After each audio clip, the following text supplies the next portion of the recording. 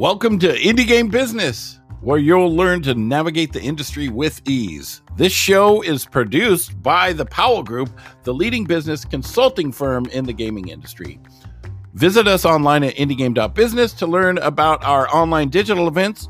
We have some amazing sessions with people in the gaming industry, and you can participate for free and purchase inexpensive passes to our industry-leading business-to-business system. Now, here we go, Indie Game Business.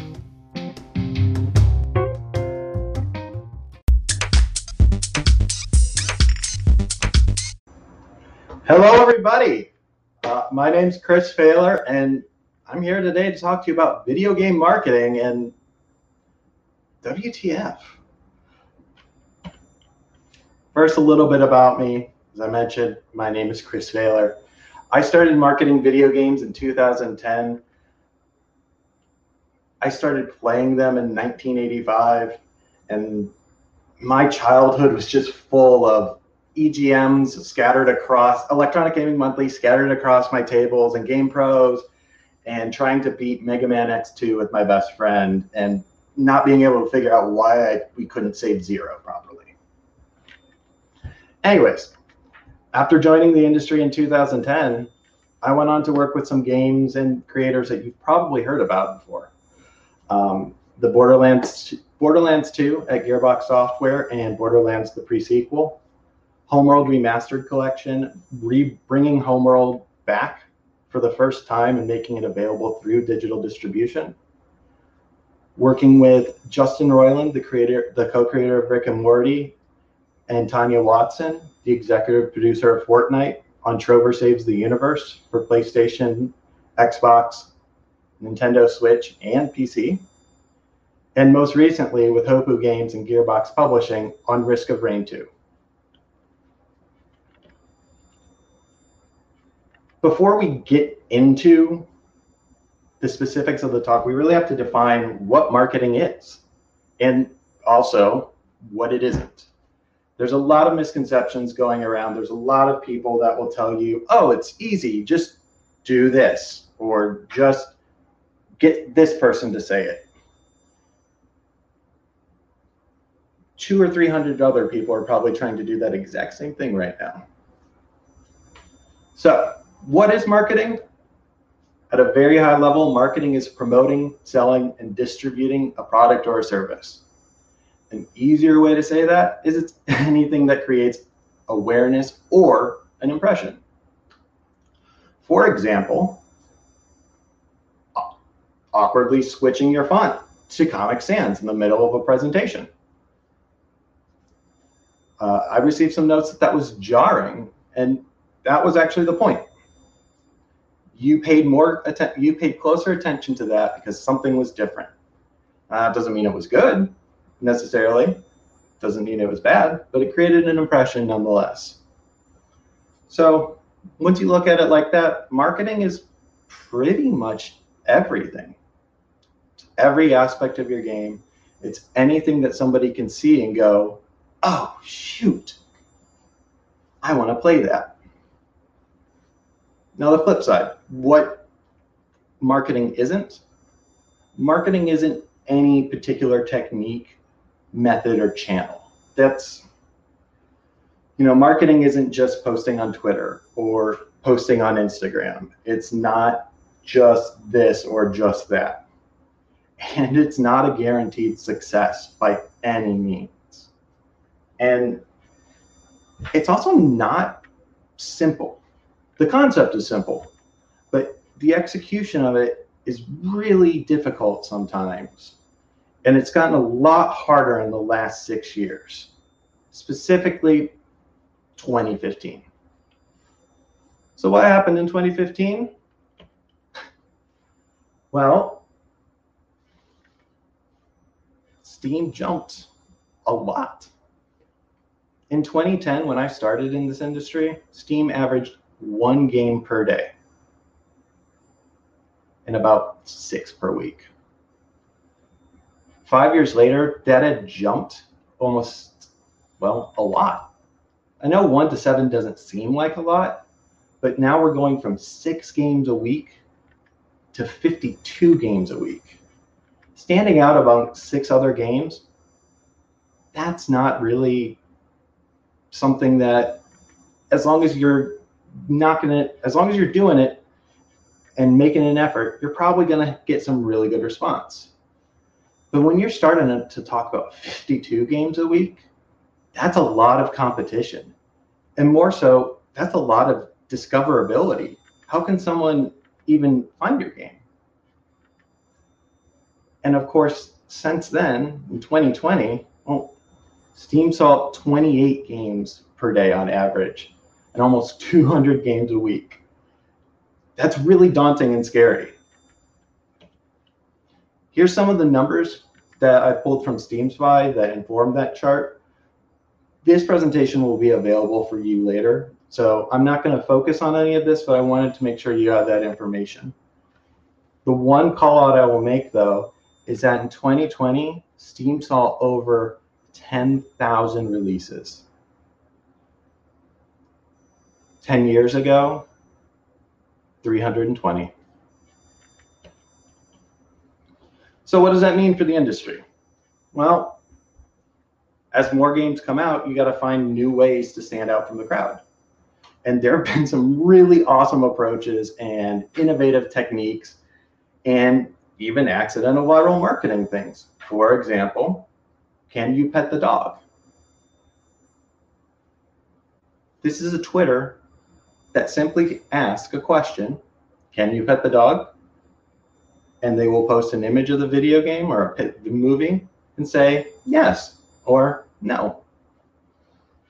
It didn't take very long for someone named Dan Marshall to look at this and see an opportunity for marketing. Can You Pet the Dog has a lot of followers and it's very active.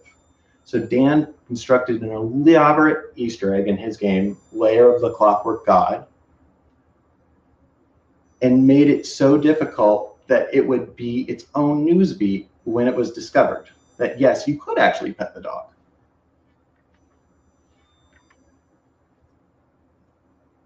So what happened? Well,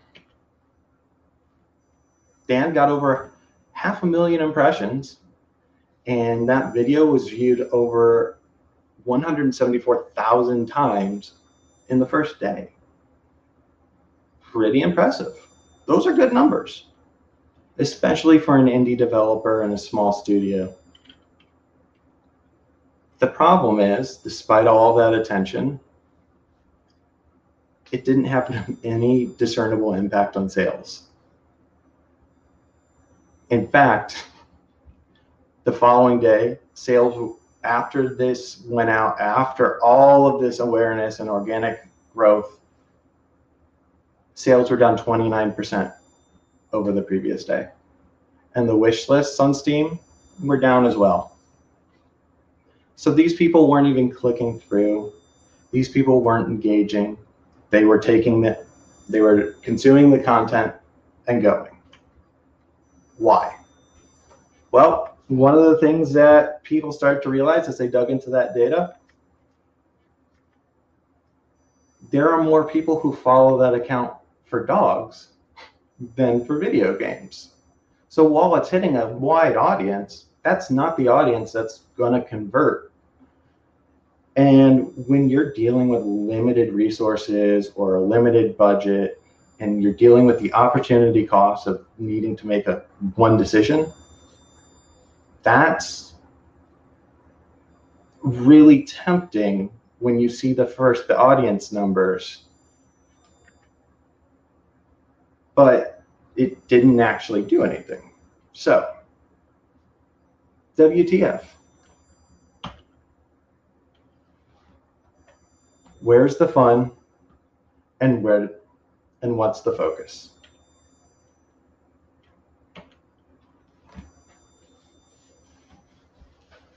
Where's the fun? This is you got to know what your secret ingredient is, your secret sauce.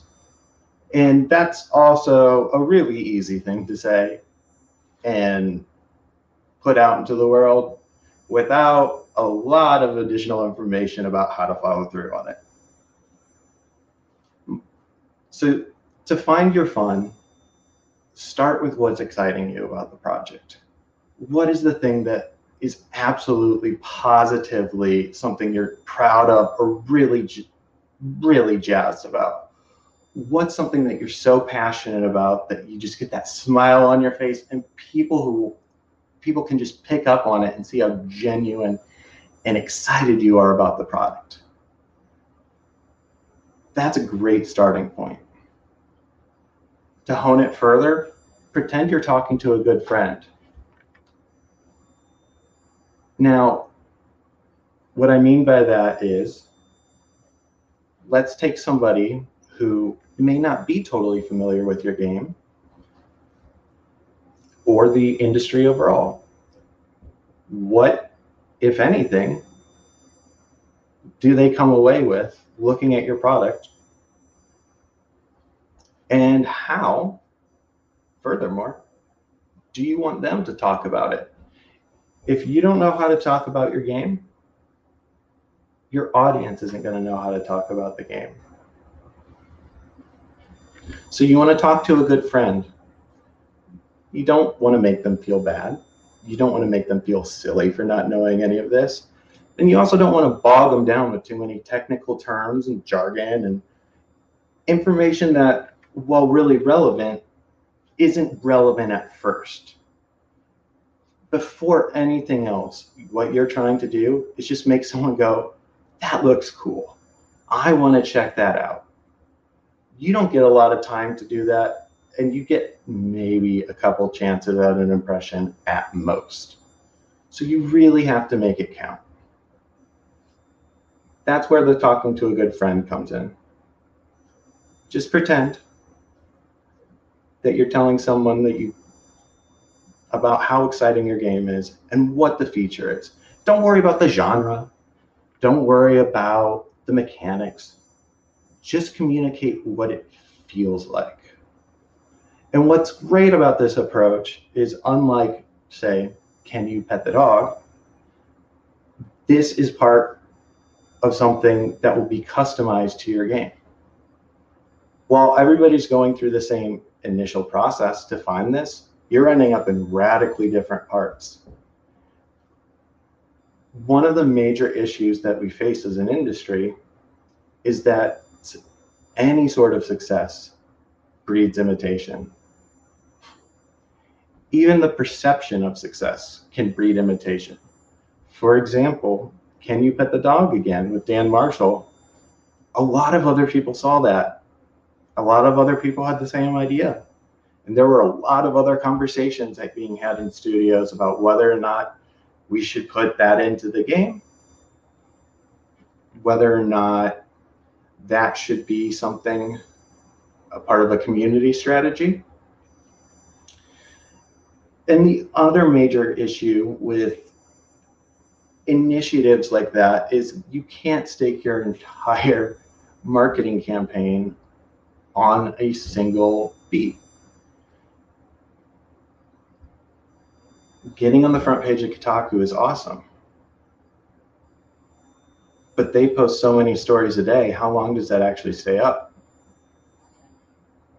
I'm not saying you shouldn't go for it, but I am saying you need a bigger plan than a single outlet or a singular approach. So what's the other half of this? Well, once you've found your fun, it's time to start figuring out what your focus is. And this is where you start really getting into some of the measurable aspects of this. You want to be able to set goals and targets that you can pull from. You want to be able to learn from this. Again, a great example. There are plenty of teams out there who will wait for an opportunity to come along to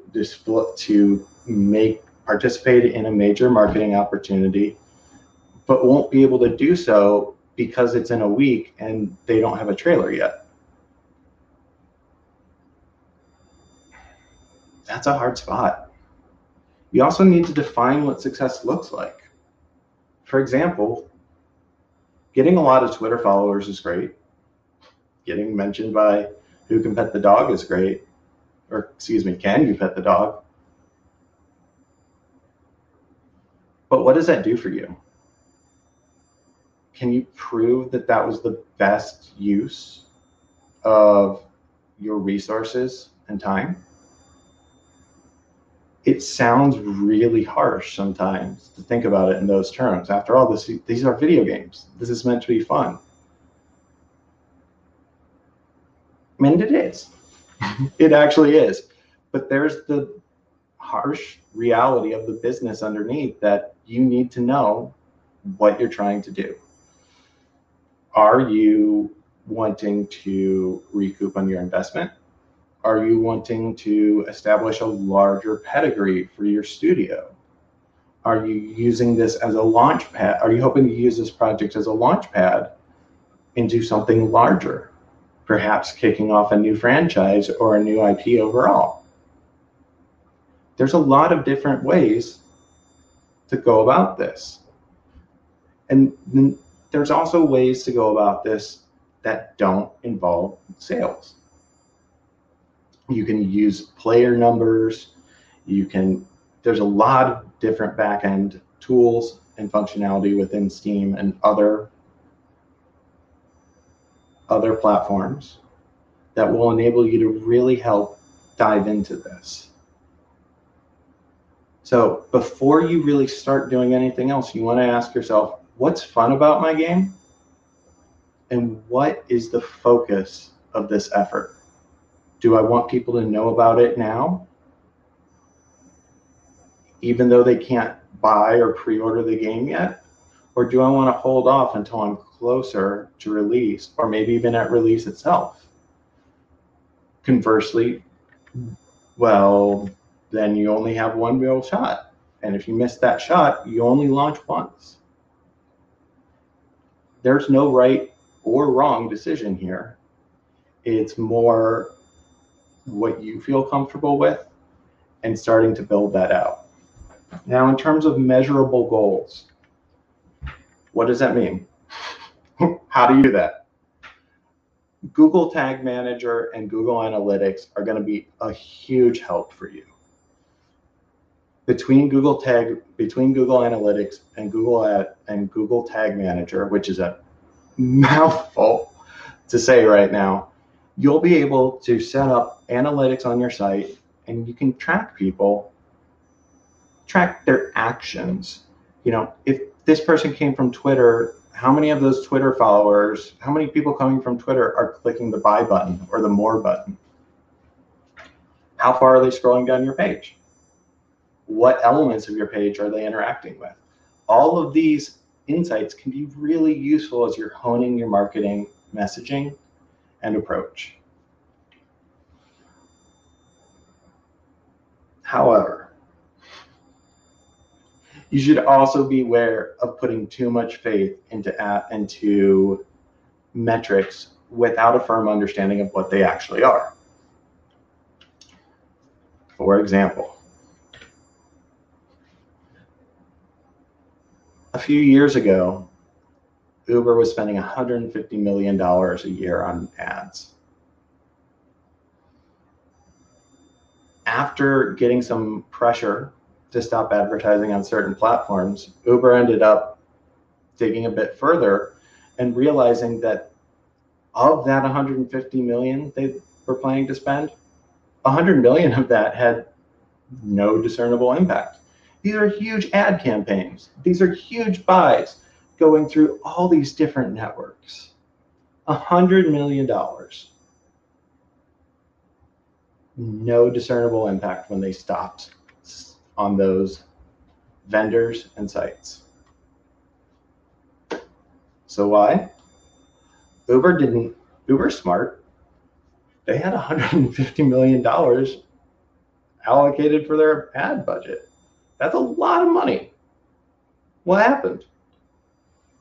Well, turns out that some of those vendors they were working with were doing some interesting workarounds to game the system. For example, one ad network launched a completely separate app on the Google Play Store that would install a rootkit on your Android phone. And anytime you type the word Uber in Google Play, it would count as an install on Uber's end. They didn't find this out until they were digging through all of the forensics of this, and they started to realize that it would be impossible for somebody to click to install and then be in the app with an account less than a second later.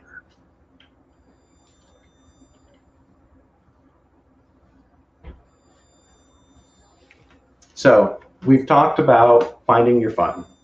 We've talked about finding your focus.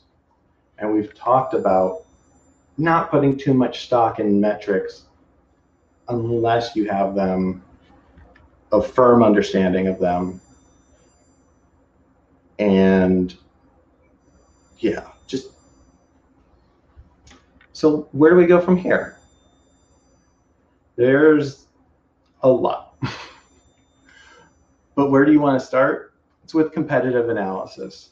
And this is an area where I'm constantly seeing people stumble and struggle. First, it's hard when you're trying to do a lot of different things as a small team. It's hard to track release dates.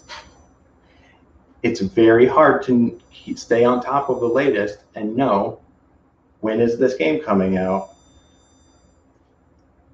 And furthermore, there are some games that might not pop on your competitive analysis radar at first. For example, if you are making a fighting game, you might look at the upcoming landscape and go, oh, sweet, there's no other fighting games for 3 months. This is a golden time for me. But be careful what else is going on. While you might not have any direct competitors in the gaming space, you might be overshadowed by big releases. There were tales of indie developers back in the era of Fallout 4's release who launched alongside Fallout 4 because they were so busy working on the game, they hadn't pulled their heads up to see what else was coming out. Again, you only get one chance to launch, and now you're facing off against a lot of games a day, even more per week, and it gets staggering once you factor in months and years. So be aware not just of your competitors, but of the larger AAA releases that are coming out. If you know that there's going to be a major first-party game, you also know that there's going to be a major press push and a major ad push right before. That is not a good time to get news out unless you have some way to tangentially tie yourself to that. Even then, risky move. But talk more about that later. Marketing is full of risks. The other factor to consider, again, going beyond games, just like how AAA releases can impact you, even if you're not in their wheelhouse, that's also true of the larger attention economy right now. Netflix, Disney Plus, WandaVision, Captain and the Falcon Soldier. I didn't say that one right, did I? Sorry. Anyways, there's a lot. You wouldn't, if a game you were really looking forward to was coming out the same day as a new Marvel movie, what are you going to be talking about online? What are your friends going to be talking about? Likewise, if the Super Bowl is coming up in a few days, maybe not the best time to put something out. Just a lot of different factors to consider, and it's hard. There's no central resource for games to get that information. And even even if there was, there are so many new games per day that it would be almost unreadable. So, but flip side to that is, while we don't have a comprehensive release list covering everything, because again, that sounds like a lot and very difficult to navigate, there is a great resource out there that, full disclosure, I helped found and run to this day. It's called vgreleaselist.com. And this site simply tracks all the upcoming release dates for any notable major games, either games that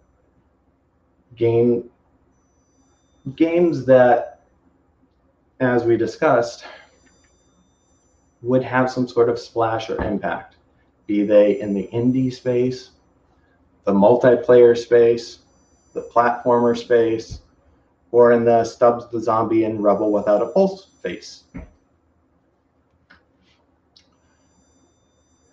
So VG Releases is a great resource for you to find that, and also some of the other things, notable events. When is GDC happening? When is PAX West? When is PAX East? By the way, PAX East is June this year. That's very disorienting. But, and then even going so far into pop culture, you know, when are these big movies coming out? When are these big shows coming out? When does Star Wars Untitled film come out? That's all in there, and there are dates through 2027 on the pop culture side of things. Now, obviously, the further out of the date is, the more likely it is to shift, and that's why we keep this updated pretty frequently. But there's another aspect to this that I'm really excited to show you today, and that I think is going to be really useful as you're looking to do some competitive analysis, because it's been really useful for me, and is in fact the entire reason I built this site in the first place. It's direct calendar feeds. Now, don't worry about writing it all down or scrolling through that list. If you go to this site, if you go to this address, vgreleaselist.com/feeds, you'll find the information to pull these up in HTML or directly into your calendar. Once they're in your calendar, you can toggle them on and off as you want. If you just want to see PlayStation 4 games, go for it. Just want to see Switch and Xbox One? Yep. You just want to track, what if you just want to see if there's a major upcoming beta? Yeah, you can do that too. And there's a lot of flexibility and functionality in here that can be customized. And so if you have any questions, if you have any requests, feel free to reach out about this. But I'm very excited to be able to offer this as a free resource for indie developers in the larger space, because this stuff is hard. And the more that we can automate this, the more that we can use tools and technology to remove some of those pain points, the more time we have to focus on what makes everything so special and good, and finding the fun and finding the focus. So once you have your competitive analysis in there, where do you go? Dan, is there something on your end, sir? No. I was just I thought it was getting close to being done, but if you're not, let's go for it. I can. So I'm close, but I'm not there yet. All right. So you've got these competitive analysis tools. You know what your fun is. You know what your focus is. Great. What next? Well, it's a lot. starting point, figure out what storefront assets you absolutely positively need. Start planning from a minimum spec of, I know I'm going to need this. You're going to need PR for your game. Most stores and platforms require screenshots and trailers. Those trailers and screenshots have very specific requirements sometimes, both in terms of what is represented, how it's messaged, and even length, quality, recording device, etc. The sooner you can start planning for that, the sooner you can start to get that in the works, when appropriate. And then if unexpected opportunities, like a major marketing opportunity, pops up in the short term, you have a lot of these assets and resources on hand to capitalize upon it. Conversely, if that doesn't show up, you've already got a plan and you've already got the assets. So it's win-win. You want to start into your strategy and tactical planning. You want to really dig into the grit of this. You want to allocate a marketing budget and, of course, determine your ideal launch window. Again, these are just very, very bare bones, high level starting points. And these are all topics I'm happy to discuss, but also topics that we don't really have time to go into too much detail today, especially if we want to jump to some of the questions that might be coming in. So with that, Dan, I'll kick it over to you to see if we have any questions. And if not, I can go into a bit more detail about a few of these. Sure. You know what? Go into a bit more detail. We don't have too many questions. I do have some questions for you, but go ahead and go into detail. Okay, great. Let me pull up. I'm going to do the part where I break from my my rehearsals and just start going through the deck.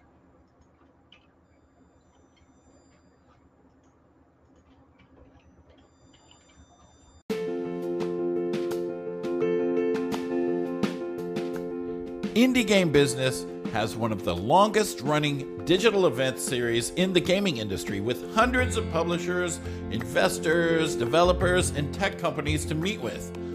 All the sessions are always free to watch forever, and you can get a free pass to receive all the slide decks from all the speakers.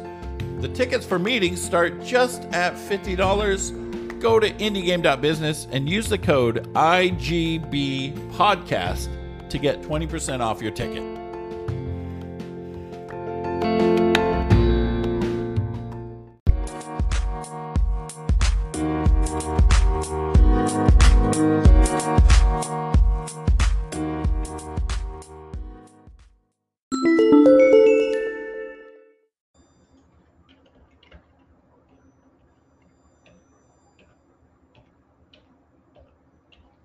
All right.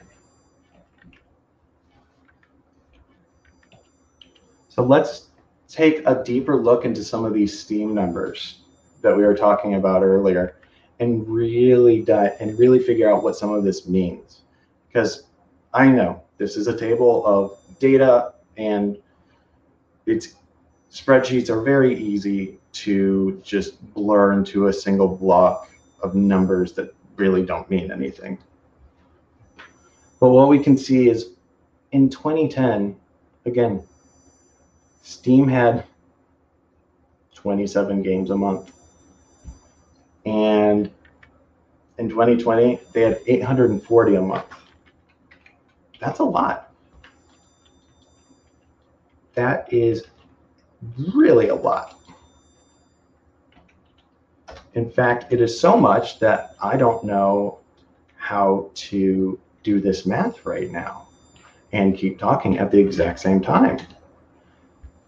So you're looking at a 31% increase. Well, 31% probably isn't the accurate number. Excuse me. You're looking at a major increase of about 31 times. That's, again, it's a lot. So how do you know that, excuse me, Once you found your fun, once you found your focus, what do you do to really get this started, knowing that you're going to be facing off against a minimum of 28 games the same day you launch? Key art here is very important. All of your marketing materials, a trailer is very important. And these are also, again, required assets. So you're going to have to do them either way. Plan for them, make them as great as you can, and put them alongside your major competitors. Go ahead and take your proposed key art for your game, and take a screen grab of the Steam bestsellers and throw your key art into that. Does it stand out? Are there any techniques that you can use to make it stand out? Now, just as with Can You Pet the Dog, this is one of those where you can only optimize so far because everyone else is also doing it. But what everyone else isn't doing is having the focus and theme of your game. So you want that key art to really communicate that feeling, that awesomeness that you're trying to convey, to pull somebody in, and then you can tell them all about the game on your store page. Then you can tell them more about what the mechanics are. But first you need to grab their interest, and that can be visual, that can be mechanical, that can be technical. There's so many different ways and options for you to explore that. You just don't want to fall into the trap where your assets and your efforts are the same as everybody else's, because that's one guaranteed way to make sure that you are not going to stand out from the crowd.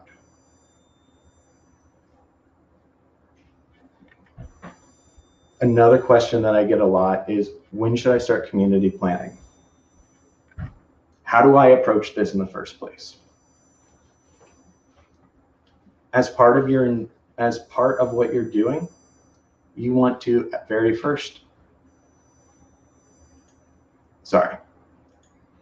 let me retry that. As part of what you're doing there, you're going to want to think about your audience and what aspects of the game resonate with which audiences. For example, if you are making, again, fighting game, you're going to have at least two different audiences that you're speaking to. One are super hardcore fighting game enthusiasts. These are the diehard people that really care, that are really dedicated to the genre and are super detail oriented. On the flip side, you're also going to have an audience that doesn't care about any of that. They recognize it, they see it, but it doesn't mean anything to them. Instead, that audience wants something different. And that is to be convinced that this game is worth your time. To know that I'm going to play this and it's going to be awesome. And no matter how, it looks great, it really, again, communicates that feel.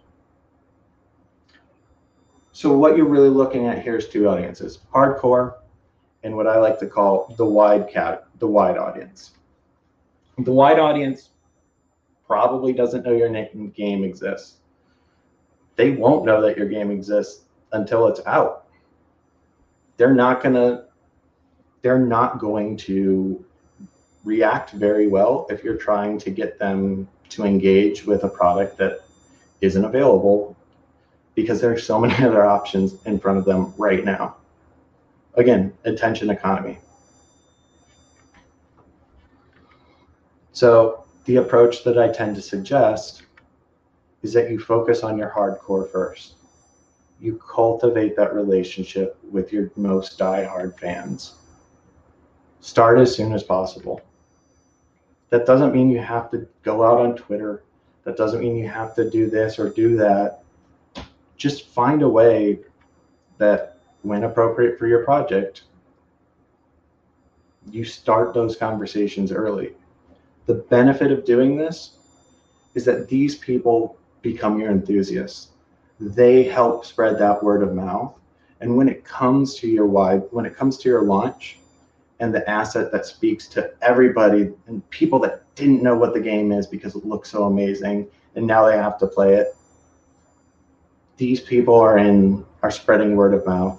These people are on the forums, they're in your Discord, telling everybody just how legit your game is.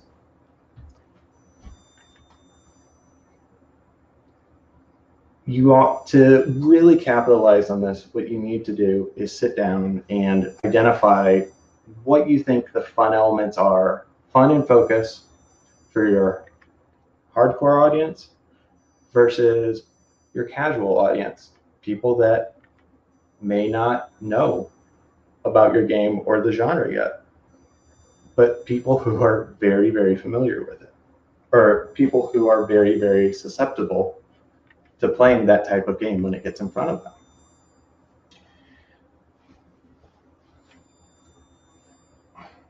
Excuse me. All right, Dan, I am just about wrapping up here. All righty, I'm here. That was great stuff, Chris. We do got some questions. Oh, awesome. And I know you do have a hard stop, so what I'll do is I'll let you go like 5 minutes before your hard stop, which your hard stop's at the top of the hour, right? Yes, thank you. Awesome. I dig those glasses. Oh, I appreciate that. I was thinking about getting different colored ones, but and then they're straight, right? They go straight back instead of curving in around my big head. Yeah. All right. So, Mr. Nightwolf. Nightwolf has a question here. Nightwolf from Twitch. What should you do if something majorly negative happens in the world that can somewhat relate to your game's content and it is around your game's release day? So this is one of the unknown risks that you're always going to face with any sort of entertainment content. Man, I was actually working at EB Games when 9/11 happened, and I remember just how much that messed up all the game releases for that entire month. Things were postponed. Some things even got flat out canceled. There was a Dreamcast game called Propeller Arena that was never released because of 9/11. So the question, Nightwolf, to your question, first you need to look at your game and determine, is this an appropriate, would releasing this be a good move for my values as a company? Is it in line with my values for the game? Will this cause people to have a negative perception of the game? Is that perception going to lessen over time? For example, if you wait 2 weeks, 3 weeks, 2 months to release, will it not be as fresh in people's minds? And if it's really central to your game, if it's really something that's in there and that's immutable, it's something to figure out and discuss. Again, some games, some of the content has just been, that's had some of these instances, has been something that could be patched out or removed. Other games have just completely canceled themselves and asked that all physical copies be destroyed. Several Microsoft Xbox 360 era Xbox 360 era games had that happen, including 2 Human.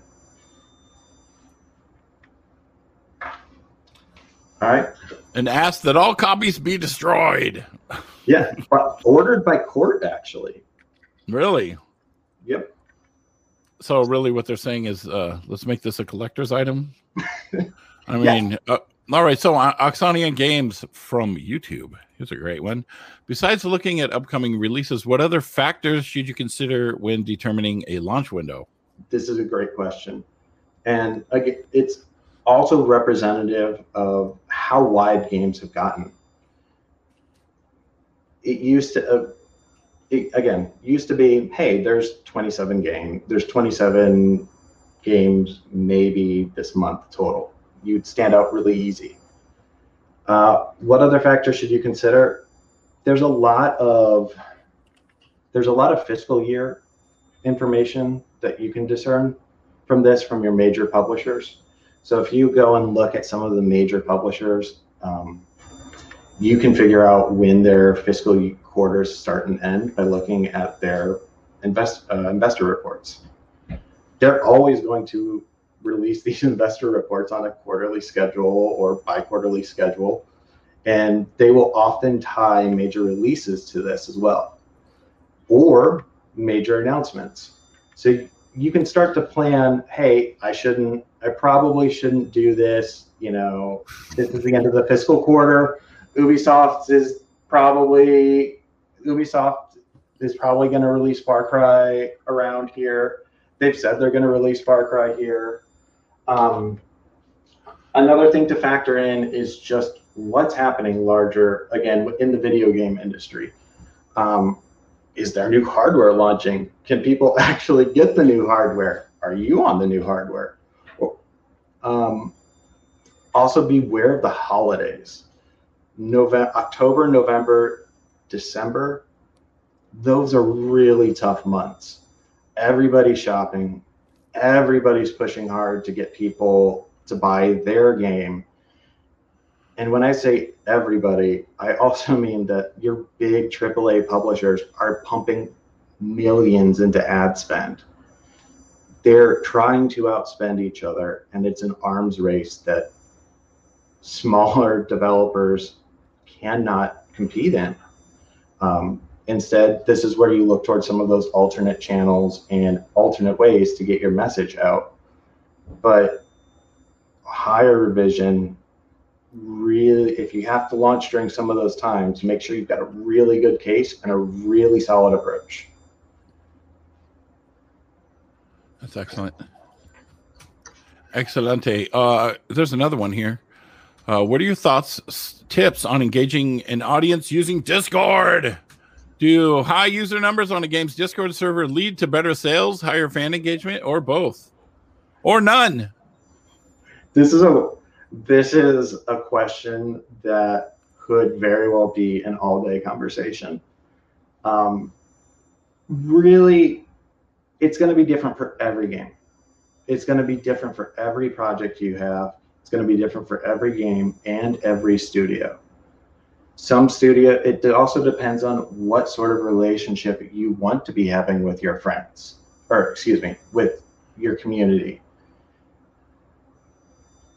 Is it the best use of your time? If you're in a small company, how much time are you spending managing a relationship with a small group of people versus what are you doing to grow that community? And that's not just Discord, that's overall. You constantly have to be thinking about what am I doing to grow this, to get new players into this, to get new users on board. High user numbers on a server can go either way. It's really going to depend on how the project itself supports it. If you're buffeted by major content releases that include elements of fan feedback or addressing fan concerns, that's amazing. You're going to get a really, really, really tight-knit community who's going to help you out with a lot of feedback and future vision. And also probably some feedback that you don't want to have and won't follow. For sure. But again, it really just depends. It's hard. What I would suggest doing here, so that I'm giving you an actual answer instead of talking around it, is look at the larger space. Look at similar games to you. Also look at the studios that you want to emulate. What sort of relationship do you want to have with your fans? Look at what other people are doing and make a mood board, make a Frankenstein's monster, make a list of all the different aspects, and then assemble what's going to work for you. And how you really think you can capitalize upon that. Between Steam Spy and Social Blade, there's a lot of different analytics that you can pull. And while Steam Spy is not as accurate as it once was, it's still really good for a ballpark. All right. It's kind of along the lines of also like, I want to have Facebook, Instagram, Twitter, TikTok, and have like 10 social media accounts, when really you should just be focusing on the 2 or 3 that are really working the greatest, right? Right. And that's the higher question is, well, then what ones are right for me? You know, and the approach would then be start with all of them. Not do all of them, but hey, when you're thinking about your game title, when you're first laying out these community plans, go ahead and park your social accounts on every single platform that you can. Not because you're going to use it, but because you want to have that on hand if you do. Oh, There's games where they've launched and the community has grown and overtaken in other areas. You know, that Reddit grows, the subreddit grows larger, or the Discord grows larger. So it's an ever-going, evolving, fluid thing. But really, this is where you, again, want to start with, what are my vision? What is my goal? And how can I measure that? So what's the fun? What's the focus? Yeah, I know you want to make sure you have your names for everything, right? Mm-hmm. You want to like have your Twitch name, because later on you don't want, oh crap, I should have made a Twitch in this name, and they go there and there's a bunch of people that already have the name of your game as their Twitch account, and you're like, what do you have to, like what I did with mine on Twitter, the real Indie, because Indie was already taken, but Indie was like a blessing and a curse at the same time, because it's Indie, that's a great name. No, have you ever searched it? When I was streaming 14 hours a day, 7 days a week, I was on the front page of Google, but it was down a couple, but now it's like, if you search me on Google, it's all right. Let's go to here. Nagi Thomas. There was a where do we go from here side that you talked about, but said we don't have time for today. Can you tell me some place where I can learn more about these gaming marketing? Absolutely. So there are a lot of resources out there, but here's the hard part. How do you trust somebody? Right? There's so many different options to choose from. And it's, how do I even know what the landscape is and what I should be asking in the first place? Mm-hmm. And that's where you want to either find somebody who's an expert in marketing, or hire somebody or a specialist or a consultant to just give you some initial guidance there and help you get your bearings. 1 hour with a subject matter expert is going to be incredibly useful to you. And one great resource beyond VG Release List is you can also reach out to me directly. My email is chris@vgreleaselist.com, and I'm happy to chat with you and look at ways we can work together, because this stuff is hard and it shouldn't be. Making games is hard. Making games is hard enough as it is, without worrying about all the rest of this. So a lot of what I'm trying to do from my end is make it as streamlined as possible for everybody else to do their jobs. Right. And it's like, if you're a programmer and you don't make art, you hire someone to make your art because they have experience and training and they know how to do it. And they know, like if the animation, right? You ever seen an animator from an animator that just like learned how to animate, this year compared to someone that's been animating for 10 years, so it's the same way with marketing. Sure, you have access to all the stuff and all the social media accounts and all the everything. It's right there. But who do you think is going to do it better? Someone that's been trained for a while or have worked on a bunch of games, or, are you just going to wing it and read a bunch of stuff off the internet? It's really, what you can do, because some people can't afford it, and that's totally understandable. Then you have to be a jack of all trades and learn everything. I remember reading about like developers would get a budget for their game.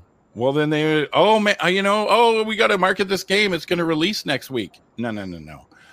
How much money do you need for marketing? The thing that I was told was, as much money as it's going to take to make your game, that's how much money you need for marketing, right? Because if nobody sees your game, no matter how freaking awesome it is, the chances are nobody's going to see your game, right? Yep. Let's see. What do we got? We got time for one more question. All right, Dan, I want to jump one thing real quick. I just want to give another solid answer. There's a book called The One-Page Marketing Plan. Mm-hmm. If you can't do anything else, at the very least, get that.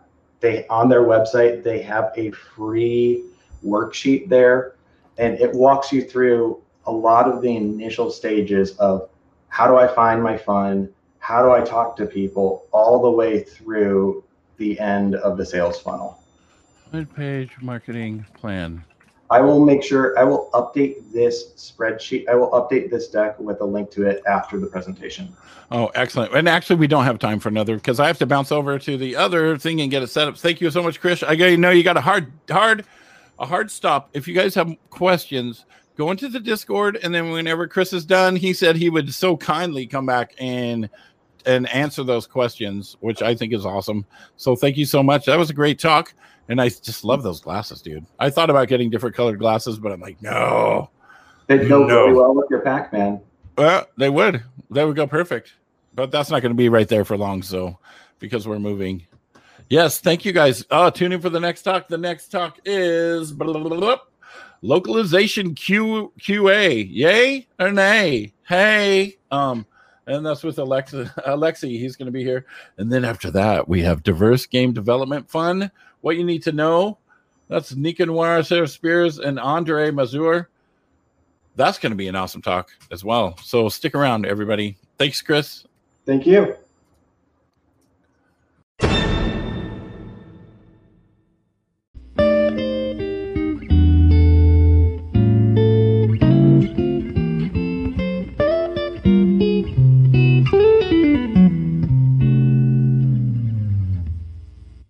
Thanks for listening to Indie Game Business. You can learn more about the show and our online business networking events at indiegame.business.